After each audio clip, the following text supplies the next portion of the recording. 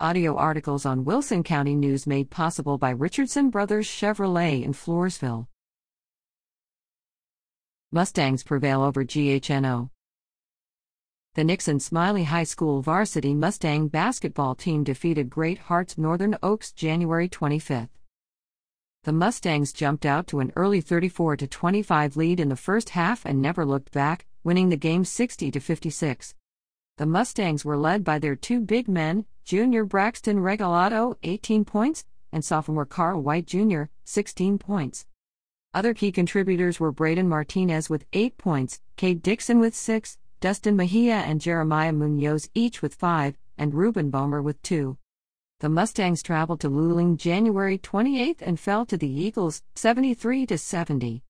The Mustangs went down early by a score of 30-5 but came roaring back to close the gap to within 3.